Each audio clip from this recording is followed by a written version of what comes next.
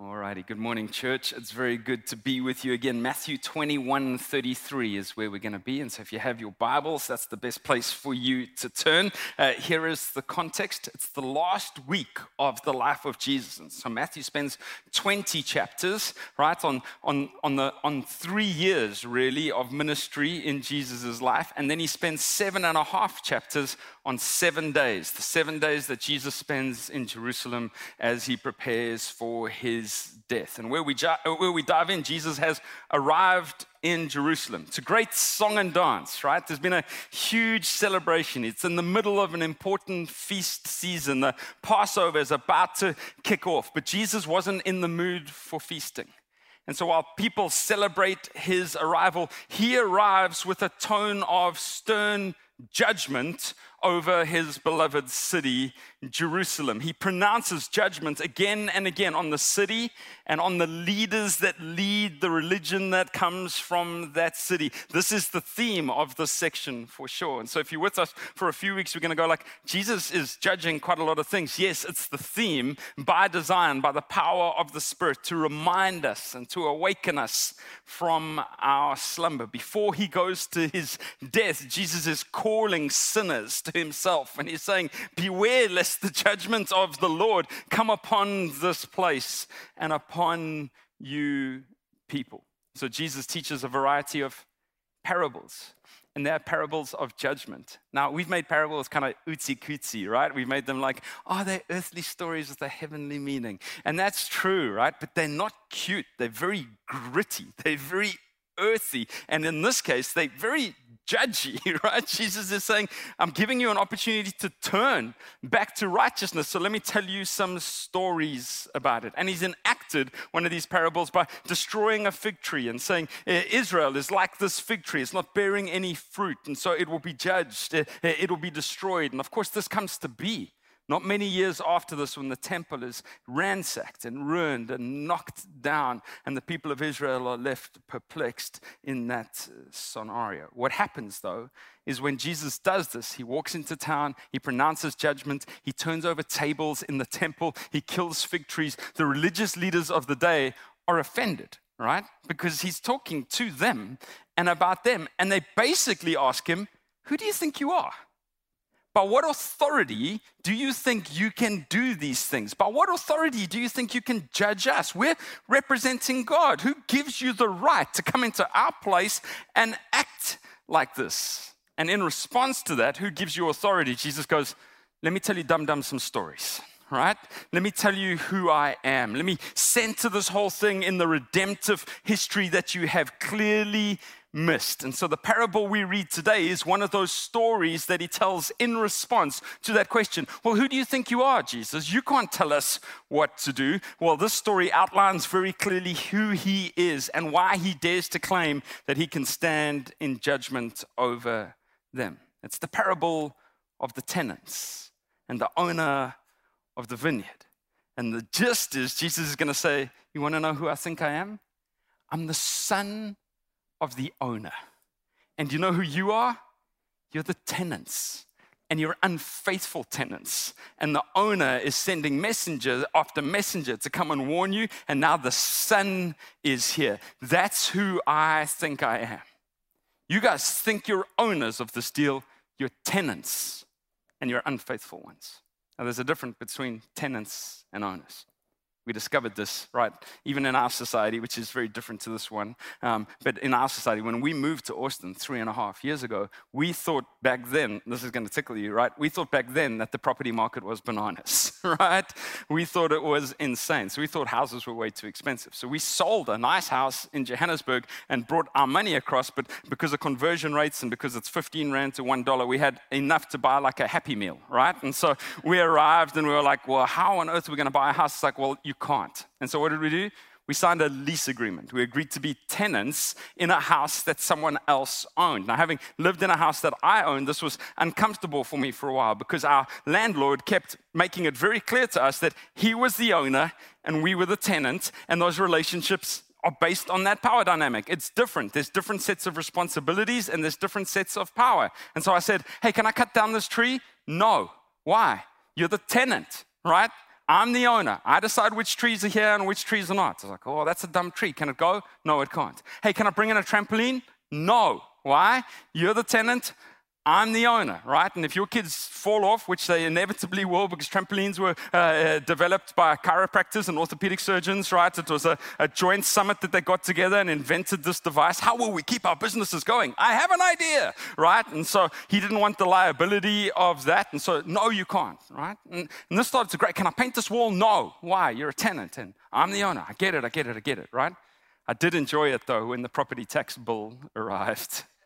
And I said, guess what? I'm just a tenant. You're the owner.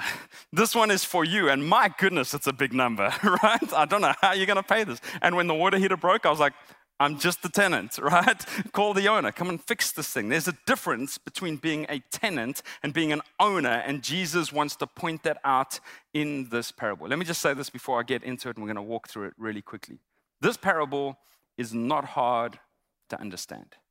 Some of them are, right? You read some parables, you go like, what on earth does that mean? This one isn't, right? Some parables are for teaching. Some parables are for telling. This parable is just for telling. Jesus is just saying it how it is. And it's clearly understood even by those who first hear it. So just know this. Firstly, it was spoken to a specific group of people. I've spoken to the religious leaders of the day. That doesn't mean we can dial out, because we're going to discover that we are like them, right? And so it's got two horizons of meaning. It still teaches us today, even though it was spoken to them. But it is an historical record, this parable, of all of redemptive history. You might say it is a summation of all of Scripture, in a way, in the telling of one story. And so it's going to be hugely applicable for us. Let's walk through it, and then we'll come back and examine some of what it tells us today. Verse 33. It says, listen to another parable. This is Jesus speaking, right? Remember, in response to, they said, under whose authority do you do these things? Under whose authority do you say this? He goes, let me tell you another story. There was a landowner who planted a vineyard and put a fence around it, dug a wine press in it, and built a watchtower. He leased it to the tenant farmers and went away. Now, when we read this, we think it's just a random story, but it's such a brilliant and beautiful setup from Jesus because he's speaking to religious leaders who, remember, have memorized most of the Old Testament, and this sounds exactly like the introduction to an Old Testament prophetic message that his hearers would have known from Isaiah 5. It describes the people of Israel as a vineyard that God has planted and fenced and watched over and put a winepress in the midst of it. In Isaiah, though, God arrives and finds rotten fruit growing in that vineyard, and so he tears down its walls and lets it become overrun, right? In the prophetic foreshadowing of what Babylon was going to do to Israel, right? This similarity highlights the difference, though, because suddenly the story takes a sideways turn. So instead of God then saying, okay, well, I'll remove the winepress, I remove the barriers, I remove the watchtower, you guys are on your own. No, tenants are introduced in this story, which is totally different. They were people who didn't own the land, but who worked it for a share of the crop. Now, this is the brilliant setup that targets the religious leaders. What is the big story, the big message, the big setup of the parable so far? God owns the vineyard. Israel is the vineyard. The religious leaders are tenants of the vineyard. They're stewards.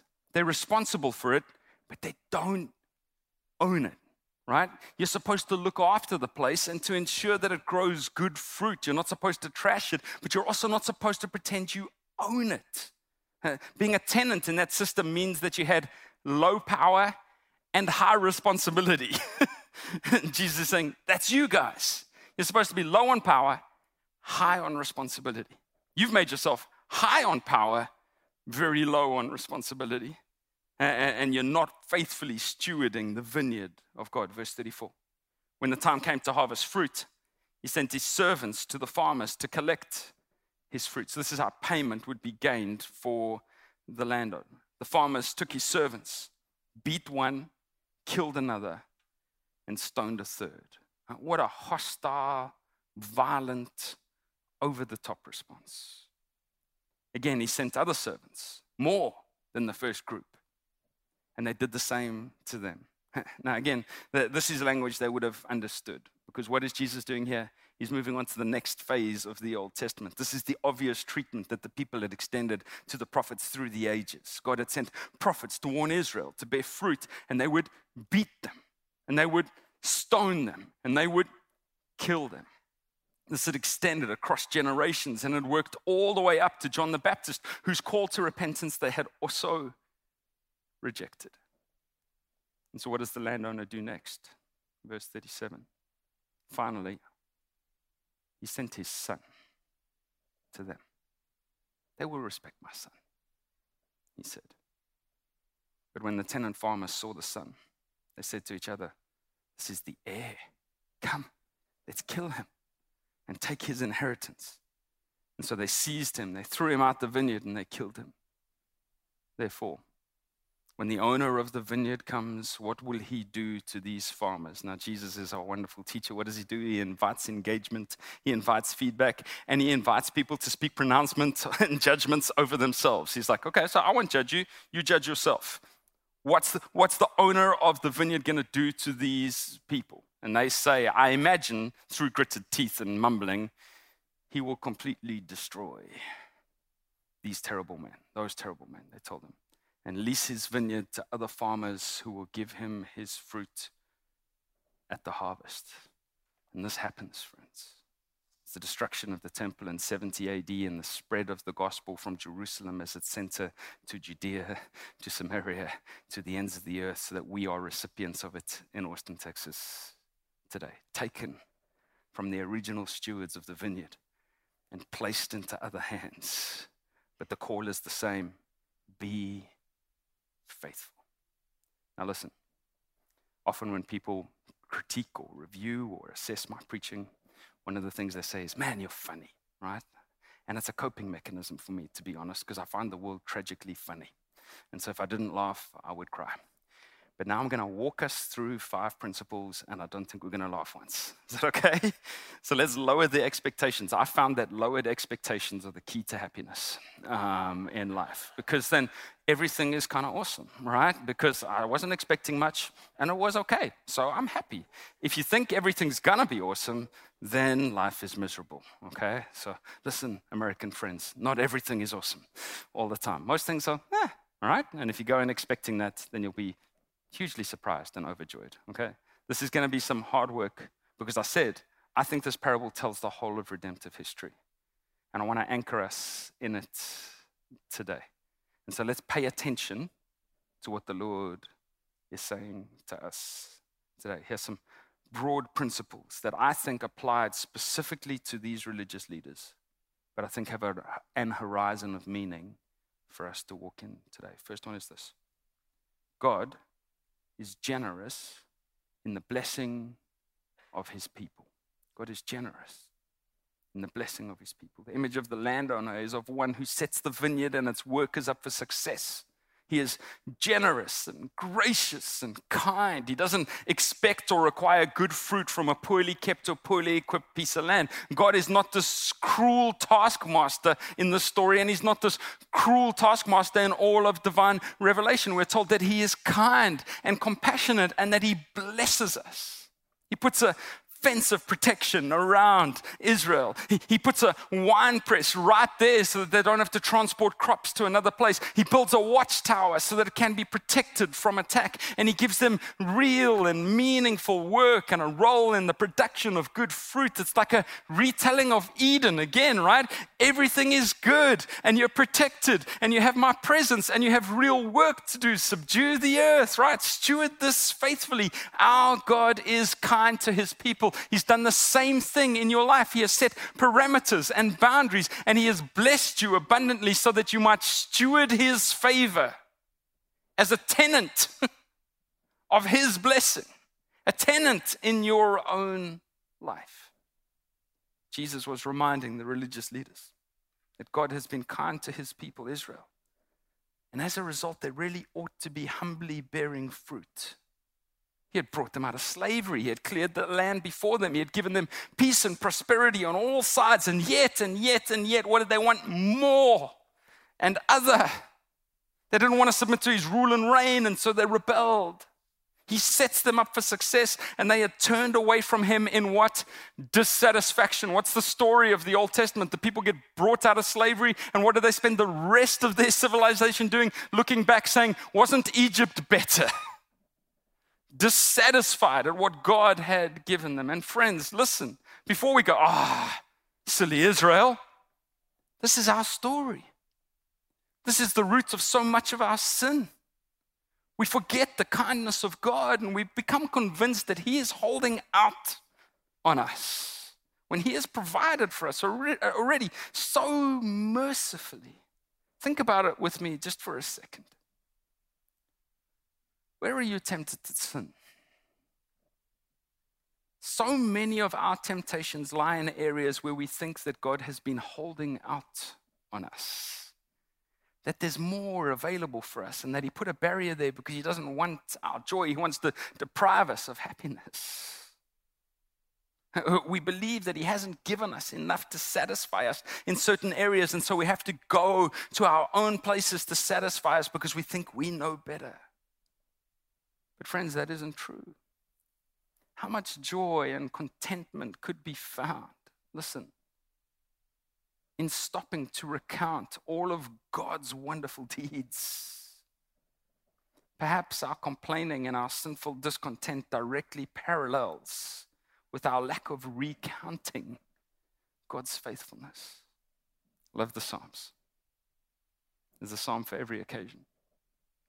One of the themes of the Psalms is thanksgiving. It's stopping and remembering that regardless of what we are going through, God has been merciful to us. I love Psalm 9. The first verse says, I will give thanks to the Lord with my whole heart. I will recount of all of His wonderful deeds. Oh, friends, God is generous in the blessing of His people that continues today. Second one, not only is He generous, but God is patient and persistent with His people. Look at the story. He sends so many servants. He sends so many messengers. First one, beaten. Second one, killed. Third one, stoned. What does He do? He sends more. And this is the pattern of the people of God. God sent to them prophet after prophet and servant after servant, and they don't listen to any of them. In fact, what do? They brutalize them. You know, it was super risky to be a prophet of the Lord. I see self-appointed, self-titled prophets today, and I'm like, you don't know what you're signing up for. If you do your job right, they will cut you in half. And yet I see your bank account details at the bottom of the screen. This seems to be the reward for a modern day prophet. What happened to the prophets of old? Jeremiah, beaten not once, but on multiple occasions. Every time he preached, he didn't get negative sermon feedback. He got beaten up. He was thrown into a pit, ultimately stoned by an angry mob. Uriah, killed with a sword. Micaiah, punched in the face. Have you ever been punched in the face? It's not nice. It's not nice. Elijah and Amos are driven into exile to live in caves. Ezekiel murdered after a sermon. It's like, I'm just telling you what God said. They're like, you got to die. Habakkuk, Zechariah, both stoned to death. Isaiah cut in half. The faithful servant of God. And yet what does God keep doing? He sends and He sends and He seeks and He seeks, and He calls, and He calls. And friends, again, before we get all self-righteous, you go like, well, I haven't cut anyone in half. Sure, I said some stuff over the Sunday lunch table about last week's sermon that wasn't all that kind, but I haven't brutalized anyone in this way. How patient has God been with us, though? With you? With me? It's unbelievable. He sent messengers. He sent pastors. He sent friends. He sent family to rebuke us and to bring us back. He breathed His word that we would read, so that we would discover where we are wrong, so that we would return. And what do? We reject it again and again and again and again until we find the parts that agree with us. And what does He do? He sends again. And He calls again. And He seeks again. He is so patient with us, it's unbelievable.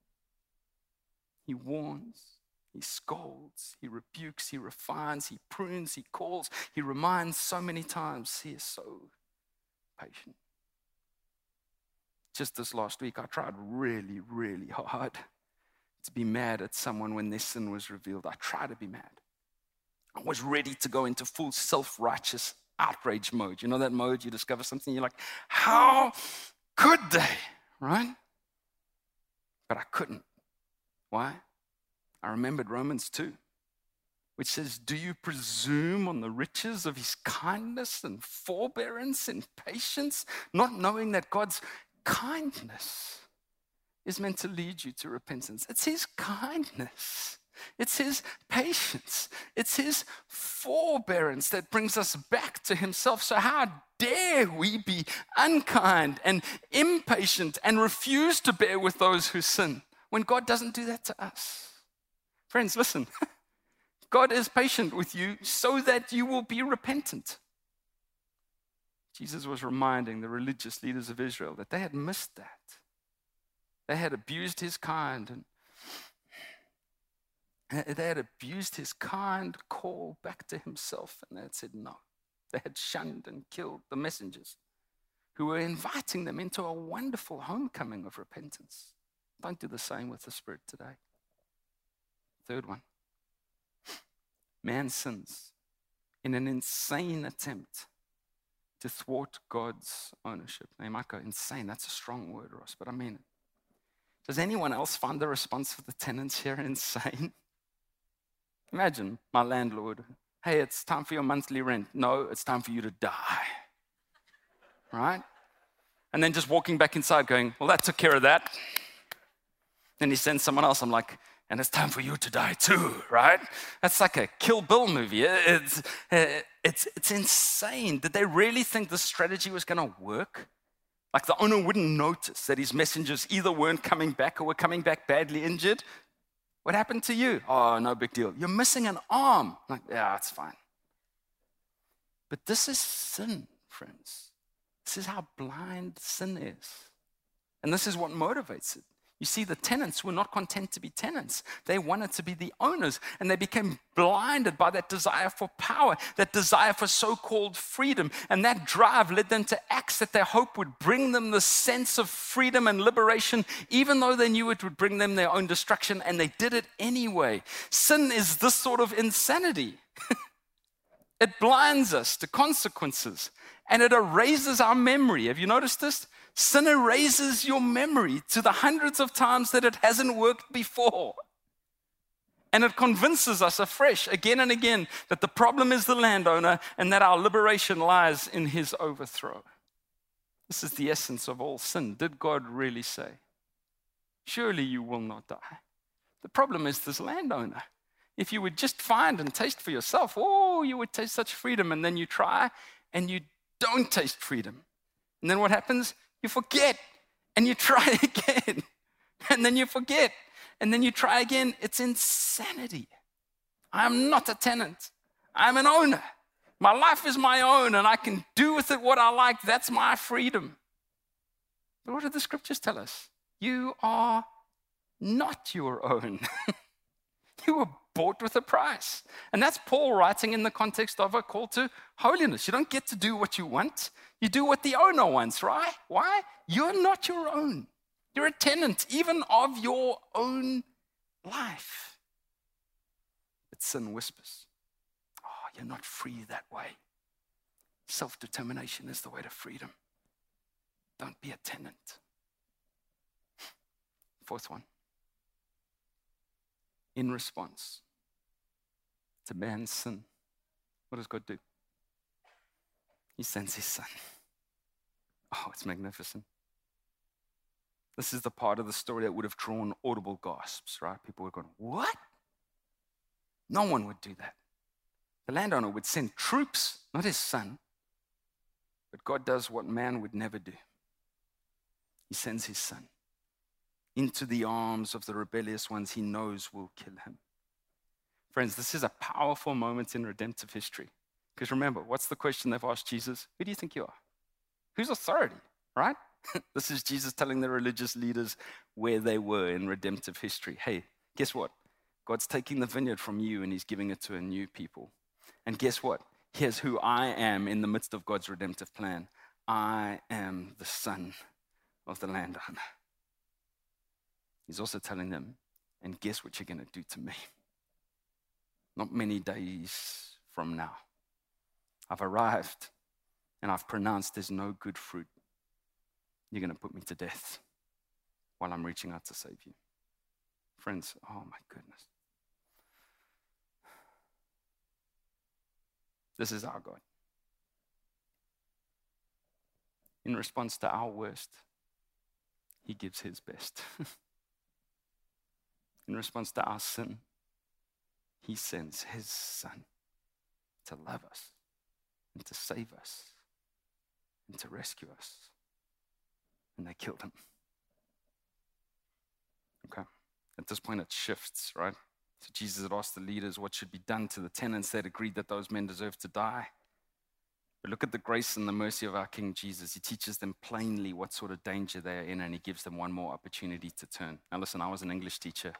This is a mixed metaphor, as bad as any mixed metaphor I've ever seen, right? But far be it from me to grade the creative writing skills of the Holy Spirit. And so there must be a reason that we switch metaphors here. And what it is it's actually tying all of redemptive history together. It goes from this narrative of a vineyard, landowner, tenants, to this altar. It goes from Isaiah 5 to Isaiah 8, right? To speaking about this cornerstone of the temple. Where's Jesus teaching this lesson?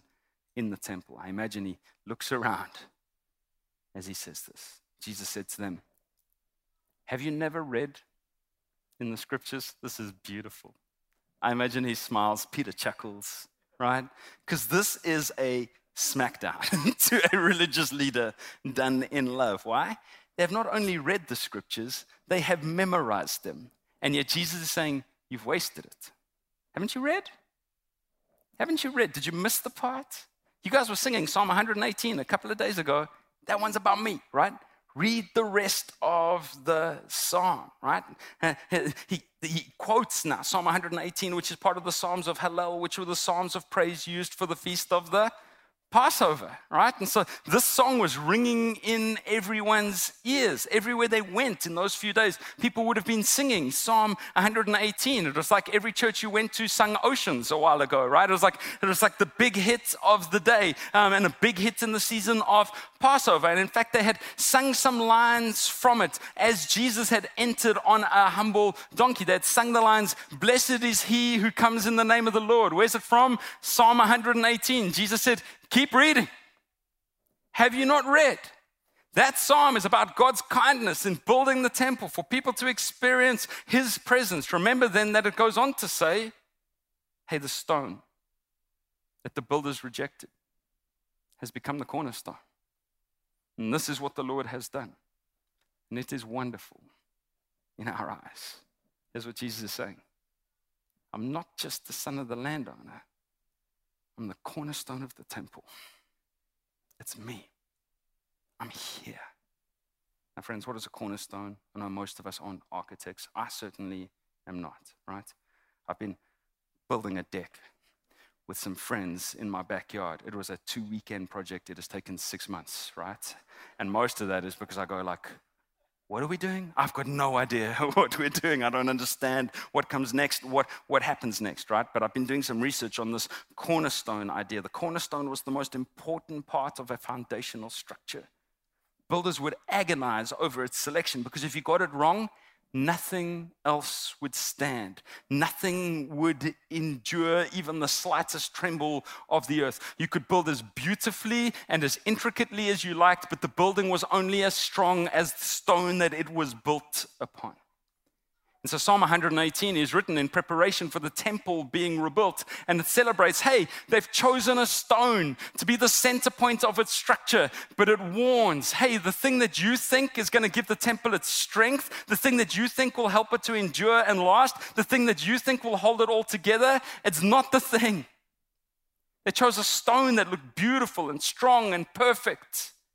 And yet here they were rejecting the one that didn't look like any of those things, but who was the ultimate cornerstone. They were looking to one who was strong and beautiful and prominent. And they overlooked the man of sorrows, who was meek and humble and holy and a peacemaker and a friend of sinners. the cornerstone. And what's the result of their rejection? Look what Jesus says. Just listen. Right? I've just got to trust the Spirit that He can make this real to you. Therefore, I tell you, the kingdom of God will be taken away from you. Imagine hearing this. Religious leader, you've given your whole life to this. Will be taken away from you and given to a people producing its fruit. That's how you know the kingdom's at hand. People produce fruit. Whoever falls on this stone will be broken to pieces. But on whomever it falls, it will shatter him. When the chief priests and the Pharisees heard his parables, they knew he was speaking about them. Although they were looking for a way to arrest him, they feared the crowds because the people regarded him as a prophet. They've got their chance to repent and they miss it. Why? They love power more than they love their Savior. It's the last observation is this. God has chosen a cornerstone for us to build our lives upon. Goodness me, friends, God in His grace had said messenger after messenger. But now, in these last days, the scriptures tell us, He has sent His Son.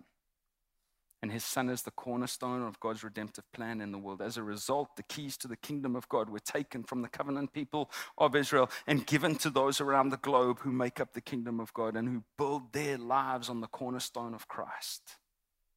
Listen though, I fear there is a difference to being in Christendom or being in cultural Christianity, perhaps even between calling yourself a Christian and building your life on the cornerstone of Christ.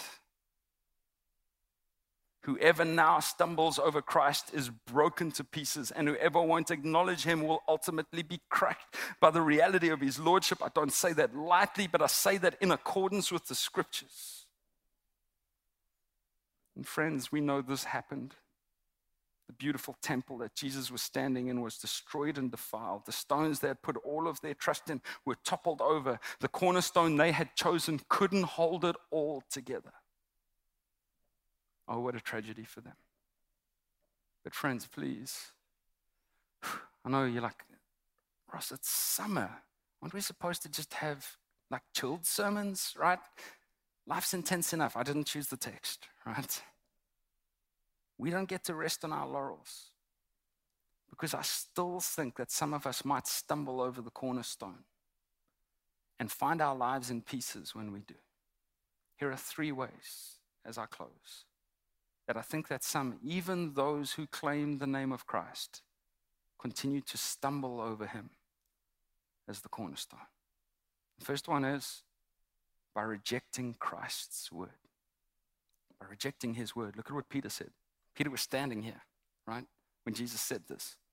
And I imagine years later, he's reflecting on this moment as he writes to the church and tells them, you are a royal priesthood, right? It's been taken from the priesthood. Now you are a royal priesthood. It's been taken from a nation. Now you are a holy nation, right? A people who belongs to God. Once you were not a people, but now you are God's chosen people, right? And then he goes on to say, and to quote again, Psalm 118, he says, the stone that the builders rejected, this one has become the cornerstone, 1 Peter 2 verse 7.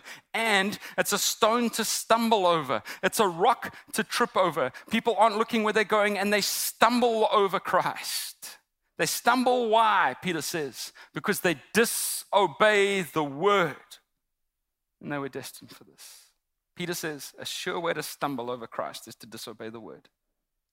To forget that you are a tenant and to think that you are the owner of your life who gets to determine the rules of the game. How do you know you're doing this? A couple of ways. You're selective in your application of Christ's teaching. Why are we so familiar with the teachings of Christ, and yet our lives look so far removed from the teachings of Christ? Because we're selective. Why is it that so many of us claim to know Christ and so few of us are anything like Him? I say this not to our shame. I say, Lord, help us. And I include myself in the number.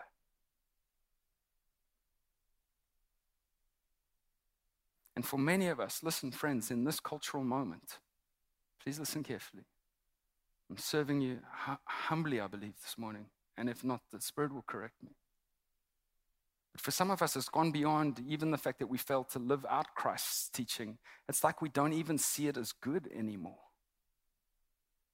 The Sermon on the Mount doesn't seem like the right way to live to us anymore. Christ's people don't want to live Christ's way. The meek, nah. The peacemakers, nah, doormats. The persecuted, I don't want to be persecuted. That will be the end of my hope. And yet Jesus says these are the blessed people in his kingdom. Some of us have allowed our morality and our ethic to be shaped by our surroundings more than shaped by the word. Now you feel like you're with me. You're like, yeah, tell him, Pastor. I see the problem. But I want to say to you, friends, I think that it's those with both progressive and conservative leanings who seem to allow their lives to be shaped more by progressive or conservative ethics than by the timeless word of God. And no, your ethic and the timeless word of God is not the same thing. It will correct us regardless of which way we lean. It just will, all the time, because it's another thing. Okay. Second way we can stumble. I warned you, okay? By relying on ourselves is the second way.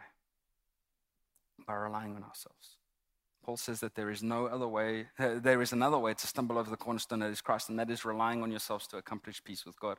Look at what Paul warns in Romans 9. He says, but Israel, pursuing the law of righteousness, has not achieved the righteousness of the law. Why is that? Because they did not pursue it by faith, but as if it were by works. They stumbled over the stumbling stone, as it is written, look, I'm putting a stone in Zion to stumble over, and a rock to trip over, and the one who believes on him. Oh, this is great. Will not be put to shame. Paul says that Israel stumbled. Why? Because they believed that right standing with God was based on works and not on faith. And yet, friends, our hearts are prone to the same thing. How do you know you're doing this? Well, firstly, your desire is to hide sin rather than to confess it. If you want to hide your sin rather than bring it into the light, you're living in a works-based righteousness. You think that your sin hidden will protect you, when in fact, repentance in the light is your only hope. People who believe the gospel repent a lot, and publicly. Why? They care about righteousness more than they care about their reputation. And they believe the gospel. They believe the scandal that every time they do it, they're fully restored, fully forgiven. Another way that you'd know you might be doing this, you're stumbling over the stone that is Christ, is that your certainty of God's love waxes and wanes with your own performance. That's an evidence of works-based righteousness. You think, when I do well, God is so stoked, and he loves me so much. And when I do badly, he's miserable with me and kind of loathes me and just tolerates me. Anyone feel this? Our spiritual temperature does this. Based on our own performance. No, friends. Our spiritual temperature should be based on the performance of Christ. And you know what he is? Always perfect and always enough, which means we can always have joy. Because we're always in good standing if we're his. Okay, third one.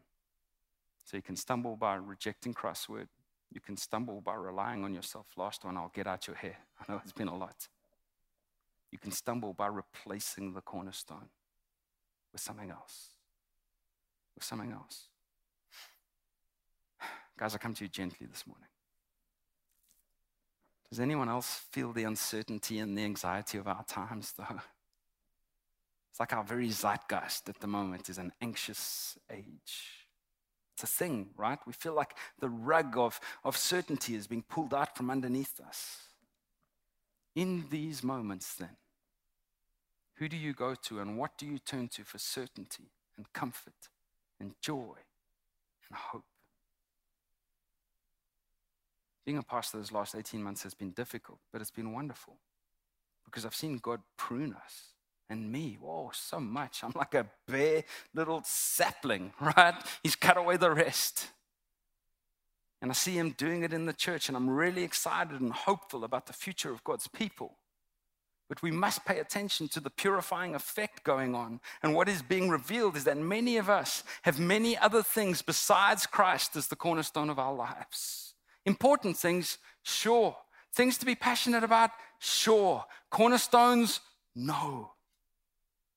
In tumultuous times, when it feels unsteady all around you, I have some breaking news for you. Your political party will not hold your will together for you. Your news channel will not hold your will together for you. Your shrinking circle of like-mindedness will not hold your will together for you. Your particular philosophy on how society should be run will not hold your will together for you. Your wealth cannot hold your will together for you. Your acclaim, your fame, your recognition, your acceptance will not hold your world together for you. It is Christ and Christ alone, and none beside him and none before him. That's our hope. We belong to Christ, the cornerstone. I said at the beginning that this parable, in a way, tells the story of the whole world in a nutshell. Let's remember it. God is so generous in blessing us as his people. He's been patient, oh so patient, and so persistent in the winning of his people back to himself. We sin continually in an insane, repeated attempt to overthrow God. And in response, what does he do? He sends his son to die for us, but then also to set him as the cornerstone of our lives. And my dear beloved friends, and I mean that, love this church, love you people. But building on anything or anyone other than Christ as the cornerstone will result in a great stumbling. Let us be faithful tenants of our own lives. Let us respond to this great vineyard owner who sent his son. And let us set our lives afresh this morning on him and on nothing else. Father God, thank you for your word.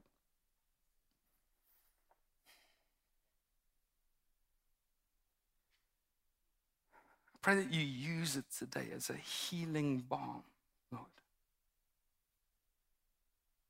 Sometimes that means you've got to cut away some things that have started to grow, and I pray that you do that. And then I pray that you restore us. Remind us this morning, oh, Christ is the cornerstone. That's not just a rebuke, that's a marvelous invitation. I get to build on him. Oh, thank God. My righteousness is dependent on him. Oh, thank God. My life is found steady and stable in the midst of a great shaking because of him. Oh, thank God. Forgive me, Lord, for the thousands of other things I've built upon. Do something in your church. Revive us. Awaken us. Help us to turn from our folly lest we be found to be unfaithful tenants. We don't want that to be the case. Thank you for your grace, your mercy, your kindness, your patience. May your patience lead to great repentance. In Jesus' name.